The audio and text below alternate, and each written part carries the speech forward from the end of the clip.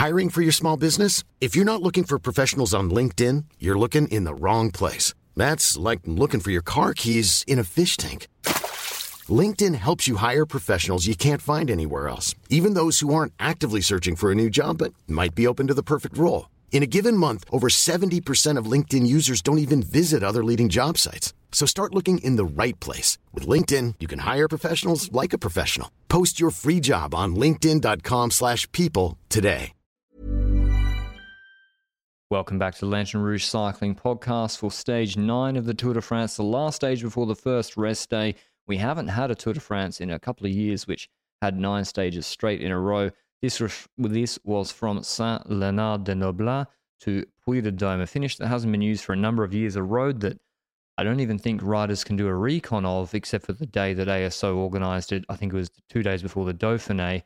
And yeah, it's an up and down stage with a lot of elevation gain with short climbs, very, very hot conditions, well over 30 degrees. And then the Puy-de-Dôme finish, which is in 2 parts. The first 5.5 Ks are at 7%, then a flatter section of 2 Ks, and then the final ramp is 4.5 Ks at 11.5% with steep pinches, 2 Ks at 12% average. Really, really difficult finish. It's like it circles around the mountain and there's no crowd on it. They blocked off the last 3 Ks or so out of Clermont-Ferrand. Anyway, the big question, Benji, was who was going to chase?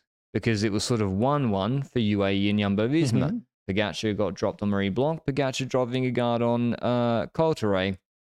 And so who was going to pace for this sort of mountaintop finish, if anybody? And the answer was no one.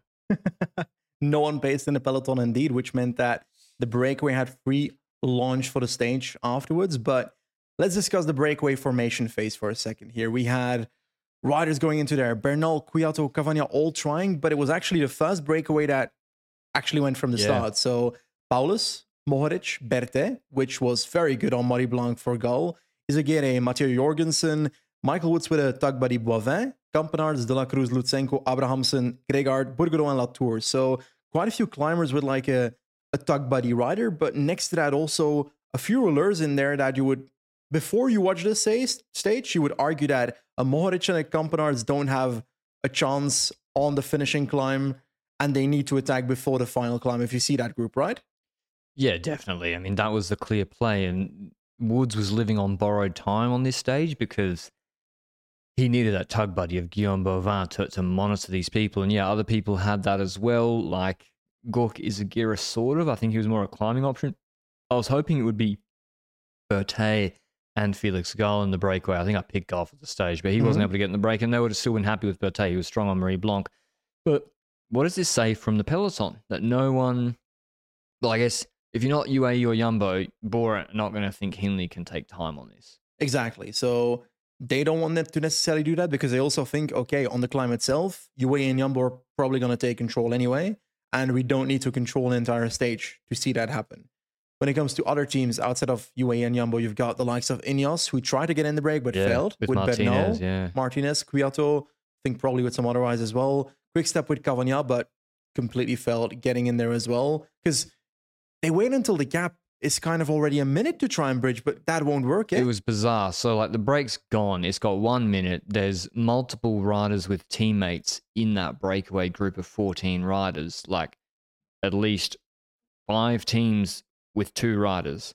So they're going to pull, and they're going to put one guy like Abrahamsen for Gregard is going to just pull, and Boivin for Woods. And then, it's a minute they start moving, and then Jumbo and UAE were like, no, there's no more, break is done, we're shutting down the stage. Like Van Aert, I think, blocked a quick step move. And quick step a couple of days in a row. They've not done the break formation. They've not managed it well, frankly. Yeah, I agree. Now, that was basically it when it comes to the break formation. But I do want to mention, we discussed all the teams except UAE and Jumbo. What do you think the reasoning is? Because if I think about those previous stages, you mentioned it before, there's a 1-1 right now before the stage starts. Pogacar did what he did at Tourmalet on Courtrai, dropped Vingegaard, took time back. The day before, Vingegaard spread his wings on Marie Blanc and flew away for a minute. So we've got a 1-1 situation, and with a finish that looks a lot like Marie Blanc the last 4 kilometers. It's a different run-in, like there's climbing before the last 4 kilometers, but the last 4 kilometers of this climb, Puy de Dôme, are steep. that kind of gives Jumbo some thought. Maybe we can do something. But then again, they don't need to fight for the stage because they don't necessarily have the full confidence either that they'll take bonus seconds on Pogacar, while Pogacar at UAE is also thinking, are we 100% sure that if we control the stage, that Pogacar will win the stage and the bonus seconds will be for ours? Does that show anything? I think you're right. It's just both are not confident. I still was surprised that UAE didn't pace because I can't remember the last mountaintop finish that was like a basic. I mean, it's not a Unipuerto. That's a little bit simplistic. This was a hard stage to control, but I can't remember the last climb or stage like this they didn't pace and go for the stage win. And I think after today, maybe they'll rue not doing that.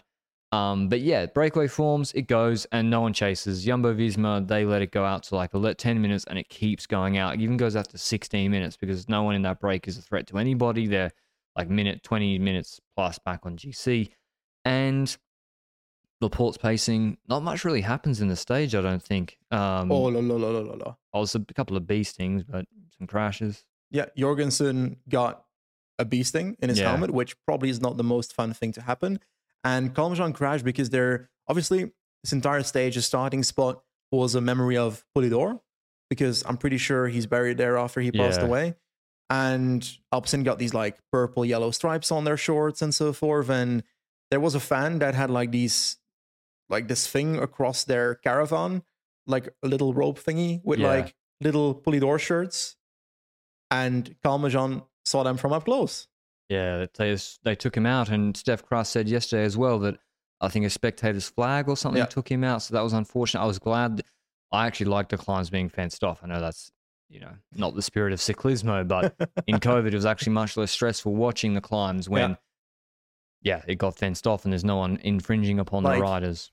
Vincenzo Nibali, was it Alpe d'Huez where he rode into a photographer, bumped into him and he broke his back and was out of the Tour de France? I'm not sure. It was. Okay. Memories, sad memories. Nibali memories. Anyway, what's clear, Benji's already mentioned it, we'll talk about the breakaway first, is that someone needs to fuga de la fuga. Because with this hilly terrain, with Bovin under pressure for Israel, a tug buddy of Woods, and with Woods being, this climb is something that Woods probably could do well in from the GC group, frankly. It's a really good climb for him where he can be out of the saddle for a long period of time on steep ramps. And the other guys in that group are nowhere near his climbing, except maybe a Berthet, who looked good on a short pull on Marie Blanc. But still, Woods was with the GC guys in the Basque Country Grand Depart, like the last 6 guys on the really steep ramp. So everyone has a target on his back. So it's actually not the best situation for him. With Bovin gone, attacks start flying, Benji. There's attacks from Moritz, Latour, Paulus, Jorgensen. People want to get up the road. I swear Bovin was one of the first attacks of them all. Yeah, I know. That's a bit strange to me. I expected Bovin to be the controlling rider for Woods in all these situations, and it seemed to be different. But the weirdest part about it was I was expecting Woods to get completely fucked into a second split at that moment when those Moritz attacks started happening. But the first group was a group of 5 riders, Jorgensen, Woods, Lutsenko, Gregor, and Burgodeau. Then went up the road, and Woods was in there in the final split for a bit, because then we saw an attack by Campenaerts and Berthet behind, which closed that group again. But loads of attacks started flying again, right? Exactly. And this is from far out, because this is the thing. Once a breakaway gets 10 minutes, and these are not riders who care about taking time back on GC like a Jai Hindley. Yeah. They no longer care about pushing the gap out to 15 minutes. They don't need 15 minutes to win the stage. So they're going to stop cooperating. They need 1 second to win the stage from the GC group. So, this is why with the gap so big and no GC team controlling whatsoever, that really played into the hands of the Fuga de la Fuga people, which is a Chente, one of the DSs for Movistar Special. Jorgensen, gets stung in the helmet by a bee. I think he was asking for antihistamines. This was, I think, before the attacks. Yep. And then Jorgensen goes clear. And then a second group is on the road of De La Cruz, Paulus, Burgodeau, I think, and Moritz. And that group is not really working that well. Like Moritz is doing Moritz things where he's accelerating a lot, accelerating, stopping, that sort of semi-attack, straight up attacking the group. There was these little rises as well where I think Jorgensen got away. And so Paulus is getting frustrated with him. He wants to get a clear. Woods is losing a lot of time, though, because now Astana have a rider up the road in De La Cruz, so Lutsenko's not pulling behind. And Movistar have Jorgensen ahead, so Gorka Izagirre isn't pulling. And EF have got Powell's one of the stronger riders, and so and Bergado's ahead, so PL2 won't pull. So is Berthe, it was basically up to Berthe, Woods, and Campenaerts, and the Uno X rider, Gregard, to pull. And it's like, they just lost so much time, and I thought Woods is losing the stage right here. To be clear, the gaps were at that point when we're starting the last climb, the Puy de Dôme climb, where the differences can be collapsed easier by the real climbers. Jorgensen ahead, solo. Then 55 seconds to Paulus Mohoric and Bud Godot. De La Cruz had lost time. Was that because of a puncture? De La Cruz dropped his chain, and then they tried to get it back on. It was on a quick descent. It was the descent into Puy de Dôme. He tried to stay with the group.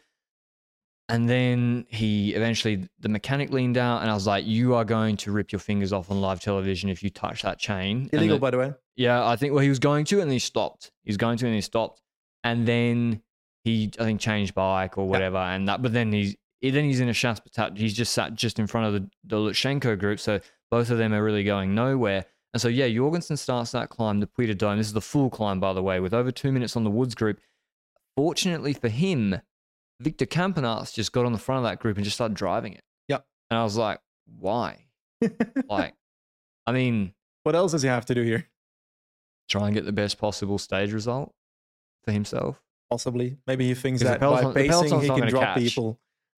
Maybe he wanted to... Did he beat the peloton? I don't know, man. Yeah, he beat the peloton by 3 minutes. So...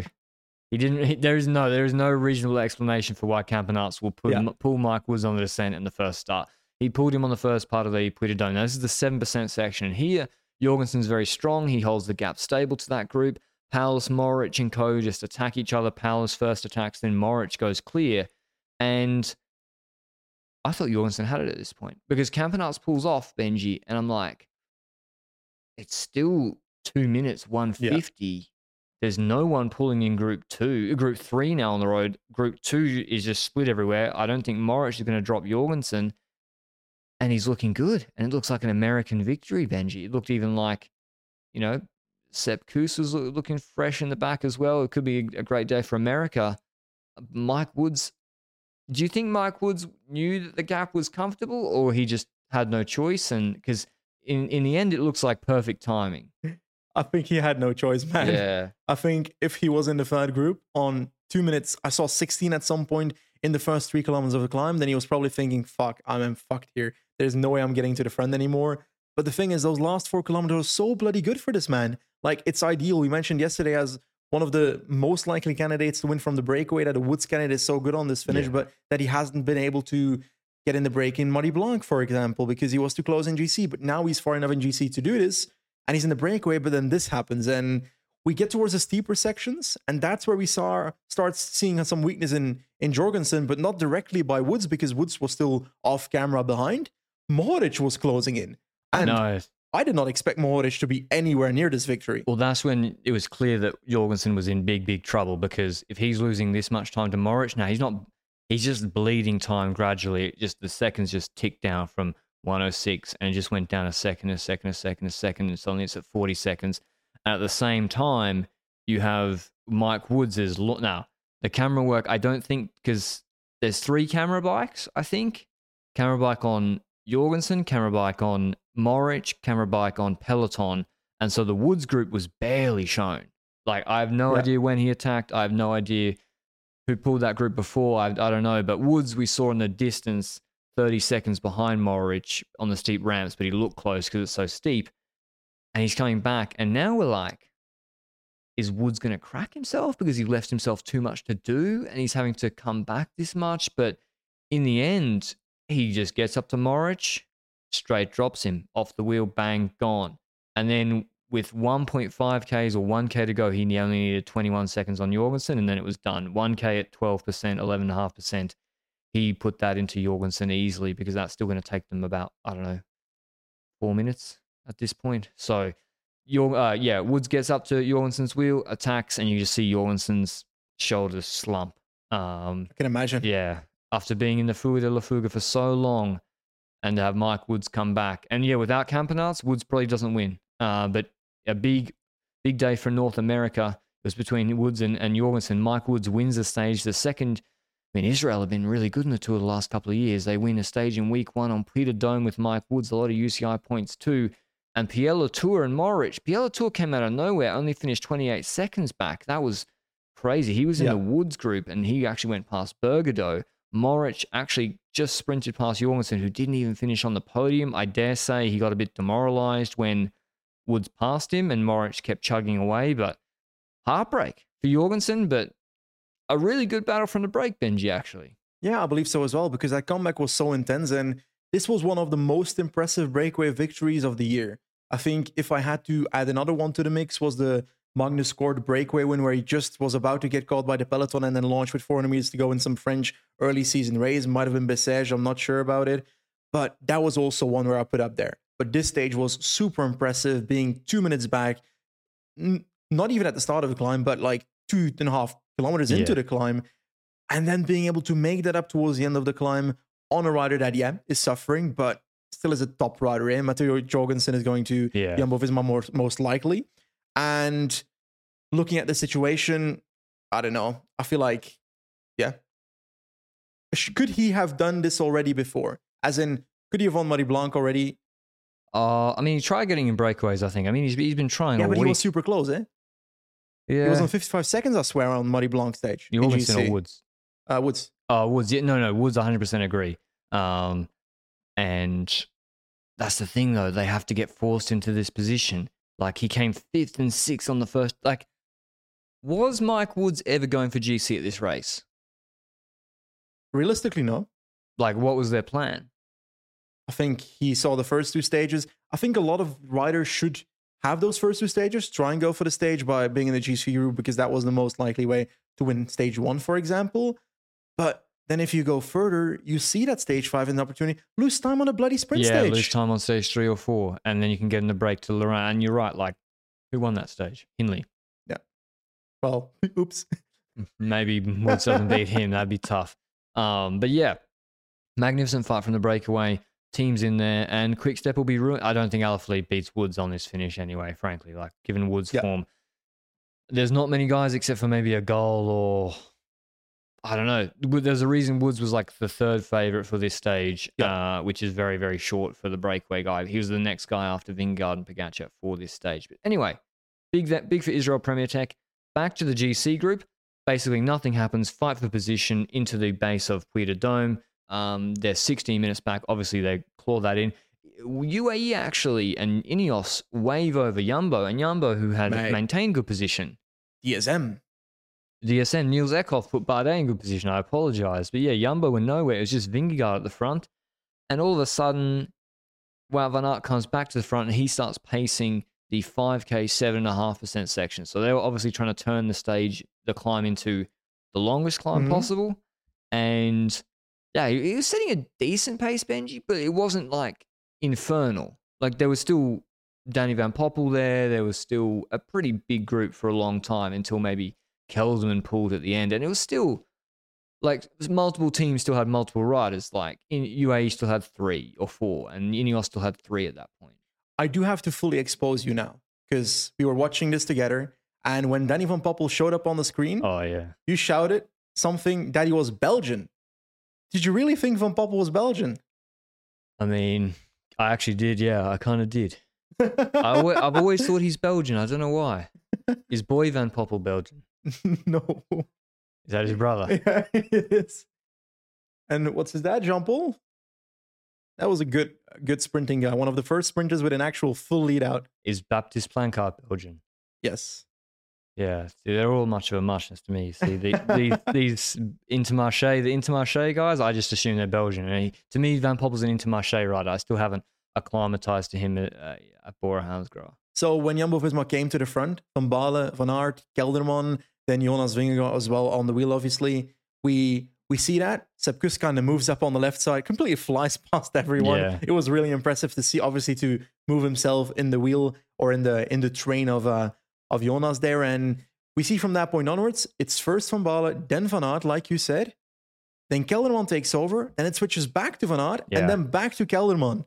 Why? So Kelderman does the steeper sections, and then there's this false flat section, as I said, and that's where you want Van Aert to pull because he's a rouleur and can pull there, and you save Kelderman for the steeper section later. So, but as I said, the group got Soler in third wheel. Vingegaard and Pogacar were sitting deeper in the group, so they, with that flat section before the steep section, they were trying both of them not to take too much wind. We saw Pogacar's teammates doing a really, really good job. All of them, they got all their bidons, every one of them, because there was the last bidon collection, and they were pouring water over him. It was a hot day, obviously. Vingegaard was there with Koos. Kelderman comes back. And to be honest, I didn't see any GC rider dropping at all on the first half of the climb. O'Connor slipping was the only thing that really happened. Yeah, true. O'Connor was slipping, and we saw some riders just like at the back of the group and so forth, but nothing really that shouted, okay, this rider is completely exploded and off the back on this climb so far. So everything was about to come down to that real steep portion towards the end, the same steep portion that Woods used to get to Jorgensen. And that's with roughly 4.5 to 4 kilometers to go, where Sepp Kuss starts taking over. Seppi Kuss, GC Kuss is on, he's on there, but he starts spacing, and we did not see much from the breakaway at this point. Let's be honest about it. The second that Woods crossed the line, we saw Rider 2 cross the line, then Rider 3, then Rider 4, then we saw an interview with Woods, then we saw the Puy de Dôme from the helicopter, then we saw Rider 6, Rider 7, Rider 8, then we switched back to the GC group. Kuss, Vingegaard, Poggi, Simon Yates, Carlos Rodriguez, Tom Pidcock, and Adam Yates. You say Hindley was there as well? Yeah, and Hindley was in third position though, so take note of that. And as I said, like the whatever producer's decision to show panoramic footage, like no offense to like Jonas Gragard or Bergado or Lutsenko, but like they're coming 7th, 8th and 9th on the stage, and it's the Puy de Dôme, and you put it here for the GC action. Now, of course, show Woods winning the stage, and even show the guys coming 2nd and 3rd as they cross if you must, but yeah, showing 8th crossing the line was a bit much, and everyone was begging to watch the GC guys battle it out, because when Kuss is doing a lead out, you think something's going to happen, and nothing really did happen. That was the thing. Nothing did happen. He's pacing. Hindley slides to the back. Hindley gets dropped. Adam Yates slides. He goes to the back, and he gradually gets dropped too. So Yates and Hindley dropped.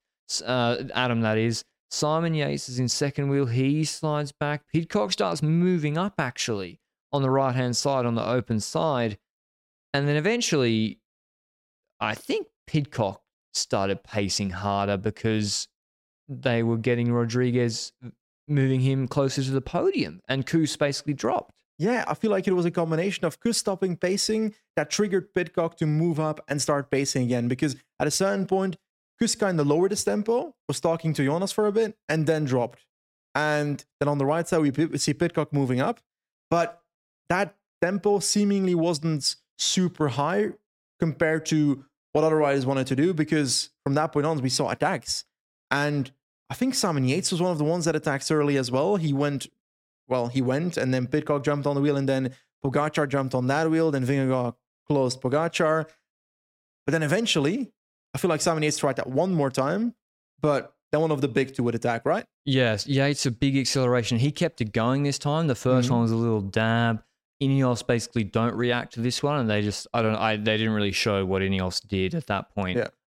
And here comes the big counterattack from Pogacar. He goes, Vingegaard's in the wheel, and he's looking good, and then Pogacar keeps it going, and then suddenly, and here's the really key thing, I think, when the pace is slow, and so it happened on Col Terret, where the pace slowed down, Vingegaard stops. The pace slowed down, Yates had attacked and stopped. When Pogacar hits Vingegaard with his he hits him with like a 25-second burst, I think for Vingegaard to follow that hurts Vingegaard way more than Pogacar.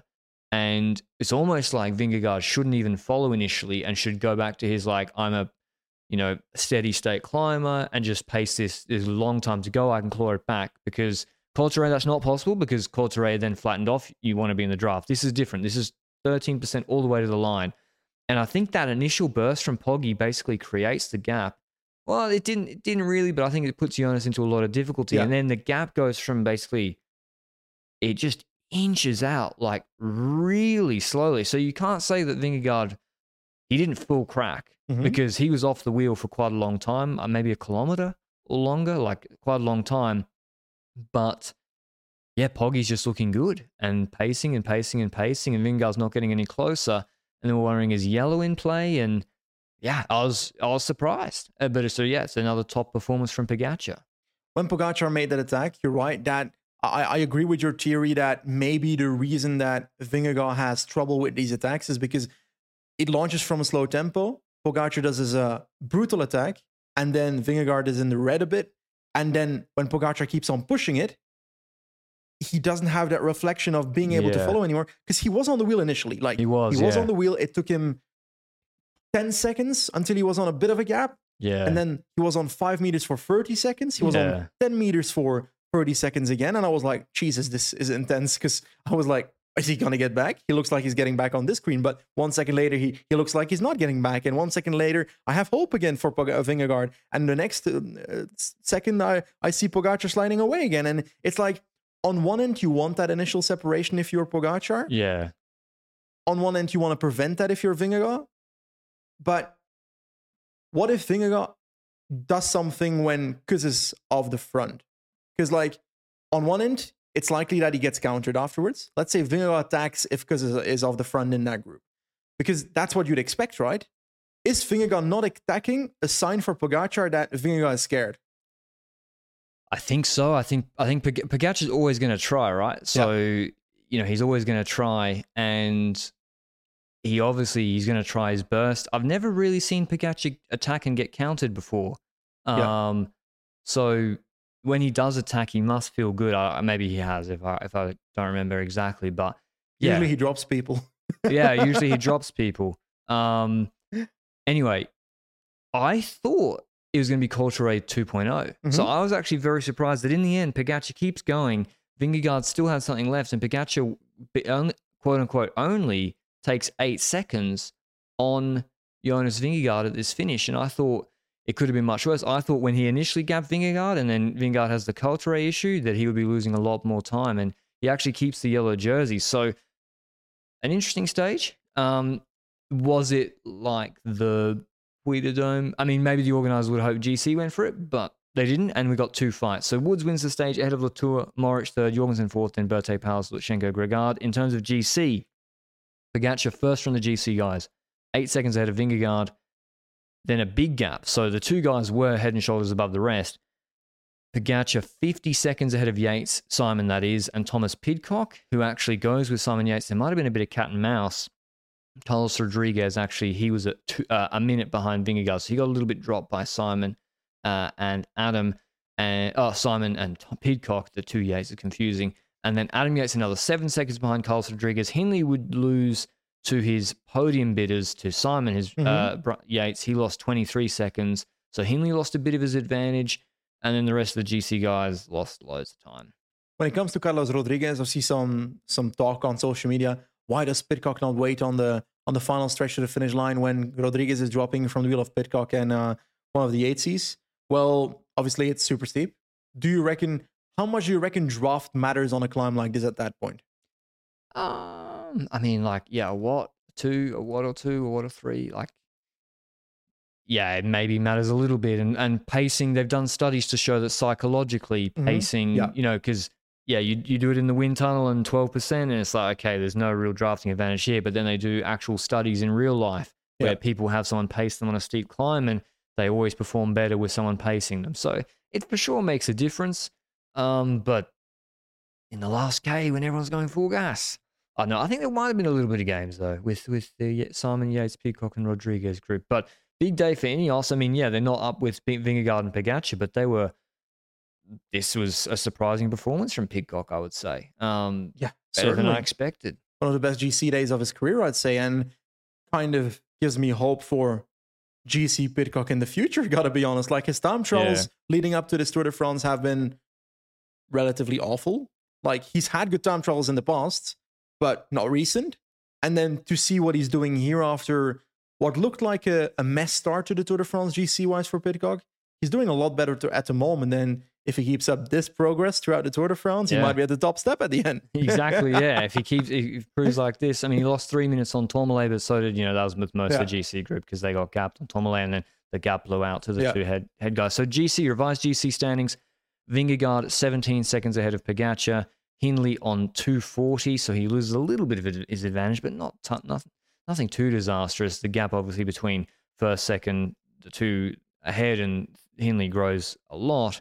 Rodriguez on 422, Adam on 439, Simon Yates 444. So Simon Yates would still be in fourth if he hadn't had that crash yesterday. And also, I wonder how that affected him. But so no changes in the top six. And then Pidcock jumps 2 positions. He's on 526 and 7th. Gaudu got dropped quite badly. He got paced by Pinot. He finished with Menkes.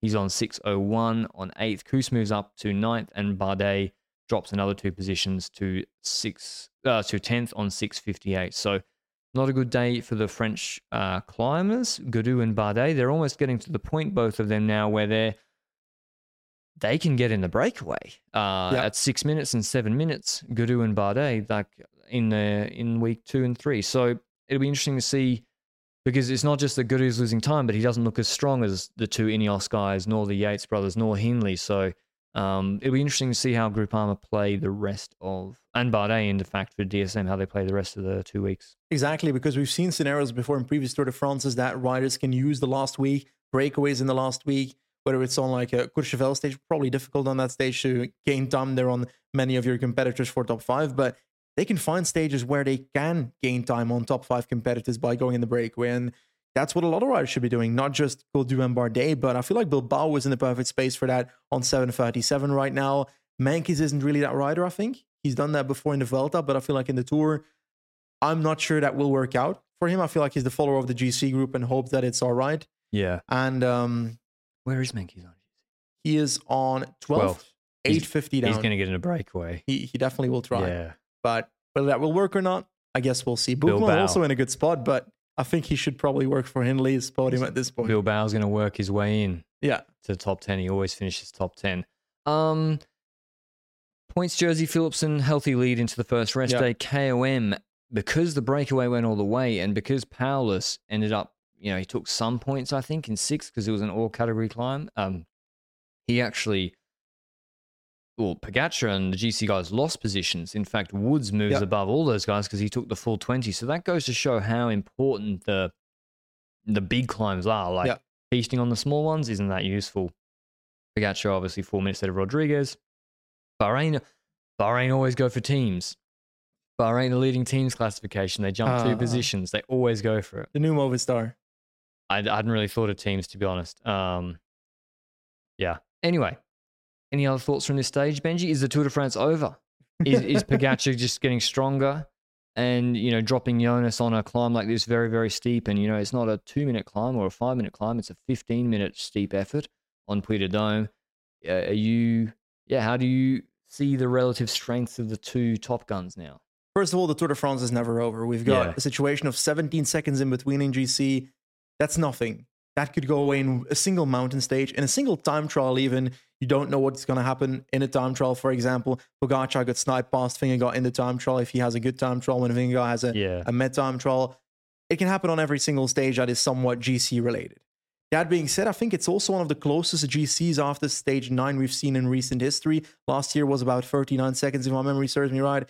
It was 2 minutes or something on O'Connor from Pogacar after Tignes 2 years ago, and the rest I can't be bothered remembering. So it's a situation that is racking up to be one of the closest Tour de France's, hopefully, that we've seen recently. They're very close in level, I feel like if I look at the next couple of stages that are coming, the likes of a Grand Colombier mountain stage, for example, that is the kind of stage where I don't expect major gaps in the first place. So I don't expect major gaps, but I expect UAE to pace for the stage win that day. For the bonus seconds, maybe Pogacar gets a bit closer again. Yeah. But then the next stage, like the Morzine stage, the one where you have the combination of the Podden climb, Jouplen, with Ramas in front of it, that's a stage that could be like a hidden GC stage, a stage that could truly be a GC stage with a breakaway fighting out maybe in front, or you never know. But that's one of the stages where the differences can be made again. So we're looking at roughly 5 stages until we see proper gaps in the GC again. So is the last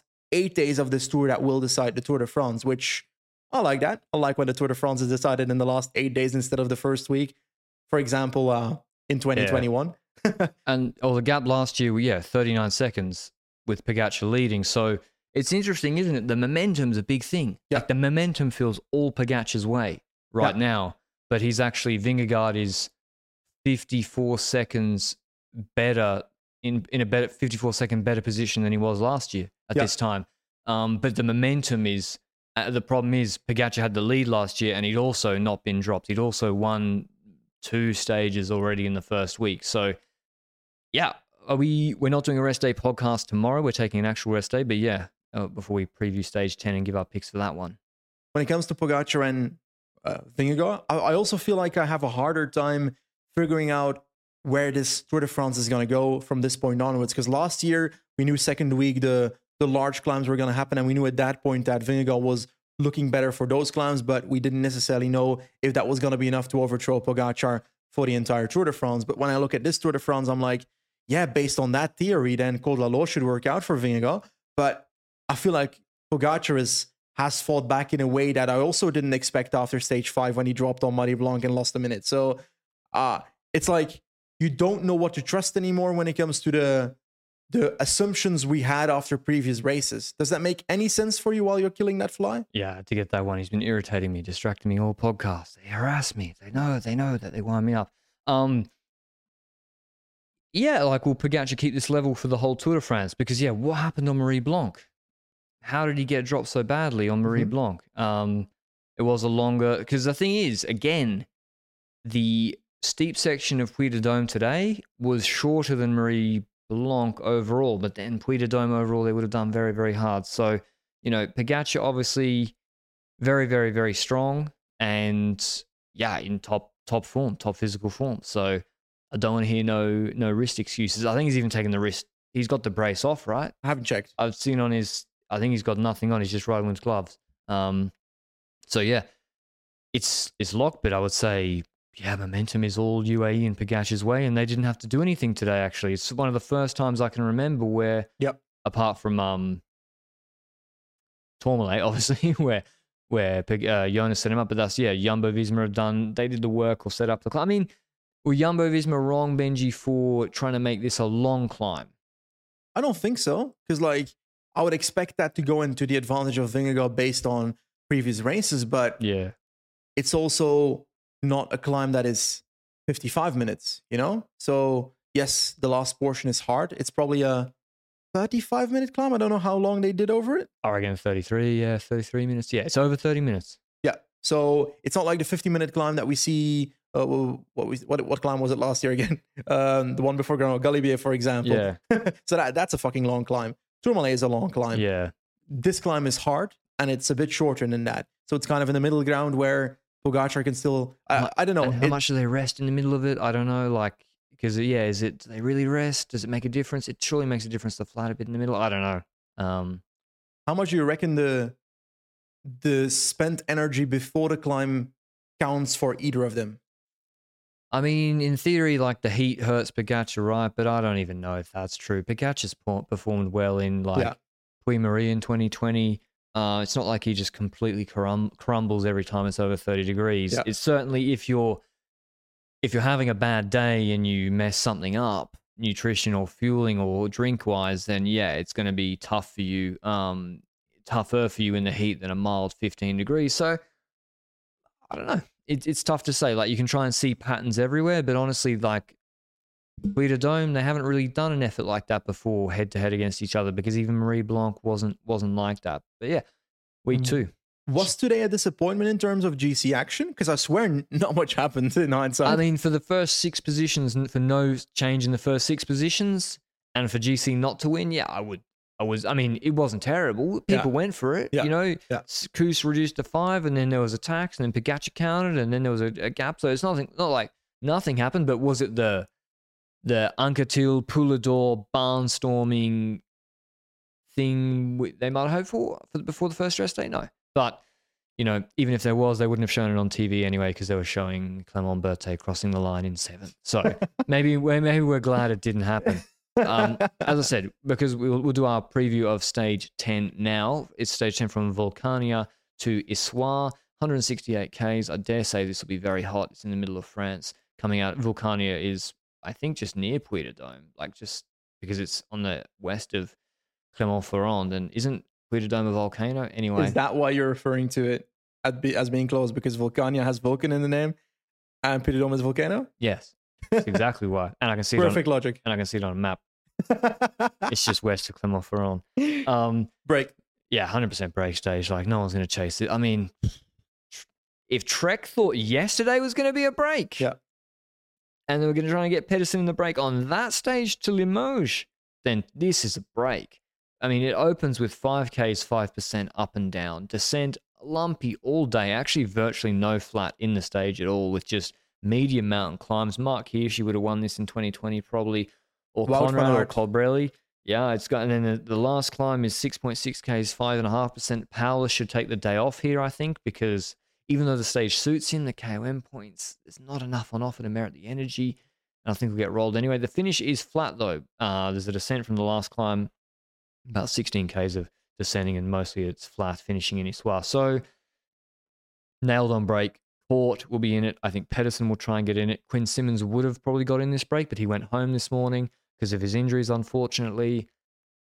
But yeah, Wout van Aert will be the favourite, I think, for this stage. And I think Van der Poel will jump in the break too. I think so as well. And I think we'll have that scenario where Wout van Aert is in the breakaway, Mathieu van der Poel is in the breakaway, Kort is in the breakaway, and everybody realizes that these are faster men. And then someone like Mohoric will subtly slip away and ride off into the distance and win the stage. Like, I swear that we had that scenario before, right? We had that in 2021, one of the stage 7, I'm pretty sure it was. I'm not 100% certain. But that was the kind of scenario. And yeah, Mohoric wins the stage that way. I mean, he looked good today. I mean, he came third on the Puy-de-Dôme finish. Yeah. And that's super steep. He was coming back to Jorgensen. So I think we'll see Jorgensen. But I think we'll see a lot of the guys who saw on the break today back in the break. I think we're going to see double Israel. Like, why wouldn't we see double Israel in this breakaway? Dylan Turns. Woods, I don't see it for him. Simon Clark is a really... Chris Naylands, this suits him well. Even Corbin Strong and Schultz. So Israel will have 2. It's going 7 riders in the break. Yeah, maybe. It's going to be a break of 20, I think, at least. And Quickstep got to make this. Alaphilippe has to make this break with a partner. Has to, because he has a really, really good chance to win this stage if he conserves his energy. And I think Madouas for FDJ, I'd love to see him and Kung in there too. So I'm going with Michal Kwiatkowski to win this stage. I think he looks really, really good. He was in this break in Courtrai, and his result there didn't belie his actual strength. So I think Kwiatkowski wins the stage, and I think Ineos, they want a stage win. So I think he'll get in there. He should try and get in there with they won't put 2 in because they'll worry about GC. So it'll just be Kwiato, but he's smart. Yep. I think that's a good pick. Shouldn't Bettiol win this or be good on this? He should be good on this, but he probably I think gets Kort paid is a better lot, on right? this. Bettiol. He won RVV. Yeah. And there's all these stages, you think, and he might go and win this stage, but he's you can never, with some riders, okay, Wout van Aert's a special beast. You say, okay, Wout van Aert will be getting this breakaway most likely. You can guess that. But, Bettiol, he might not even try, and you're like, why? It's really, maybe he's been targeting it, and he's this stage suits me, and he'll get in. I don't know, but he's a very difficult rider, Bettiol, to pick. Yeah. When he's good and when he's going to be jumping in. Fred Wright, could be him. Yeah, in British 100% National be him. Champs. Yeah, Fred Wright too. Anyway, that's our picks. Otherwise, in other news, Benji and I, inspired by Puy-de-Dôme, we did our own little mountain test today, but it was 5K 6%, not 5Ks 11%. Up to PAL. We just wanted to test ourselves out, so we thought we'd fill you in on that.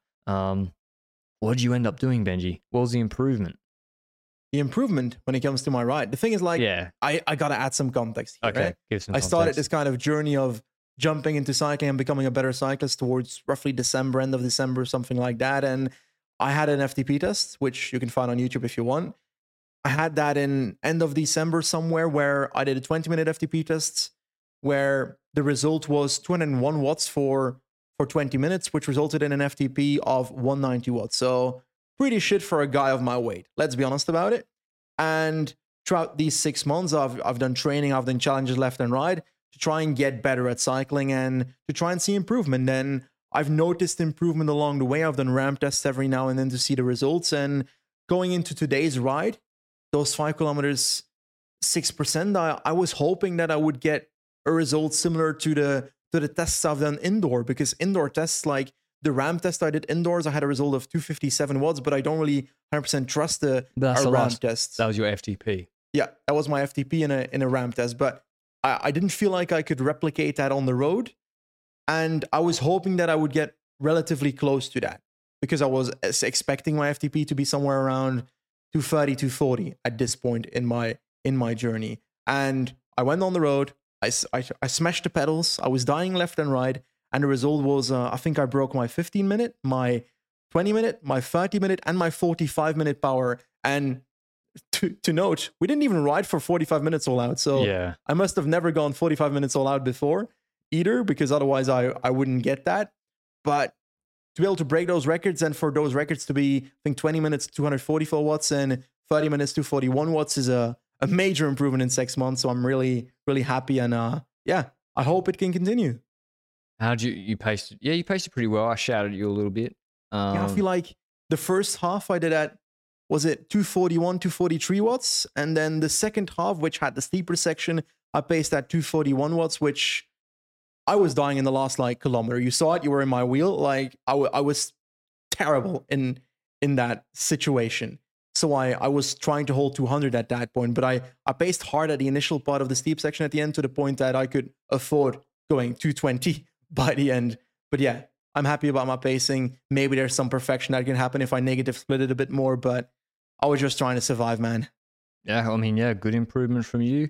I don't really know where I haven't really done a test recently, so I was pretty happy with it. I think I did 1940. Mm-hmm. Yeah, the first 9 minutes were 245, and then I went, I think I did 280 for the last 8 minutes. So I 240 and 280 is a little bit lopsided. Did 260. I have no idea what I weigh. The scales broke, not because I didn't break them like myself. There's water got into them, or they malfunctioned. Yeah. Yeah, maybe.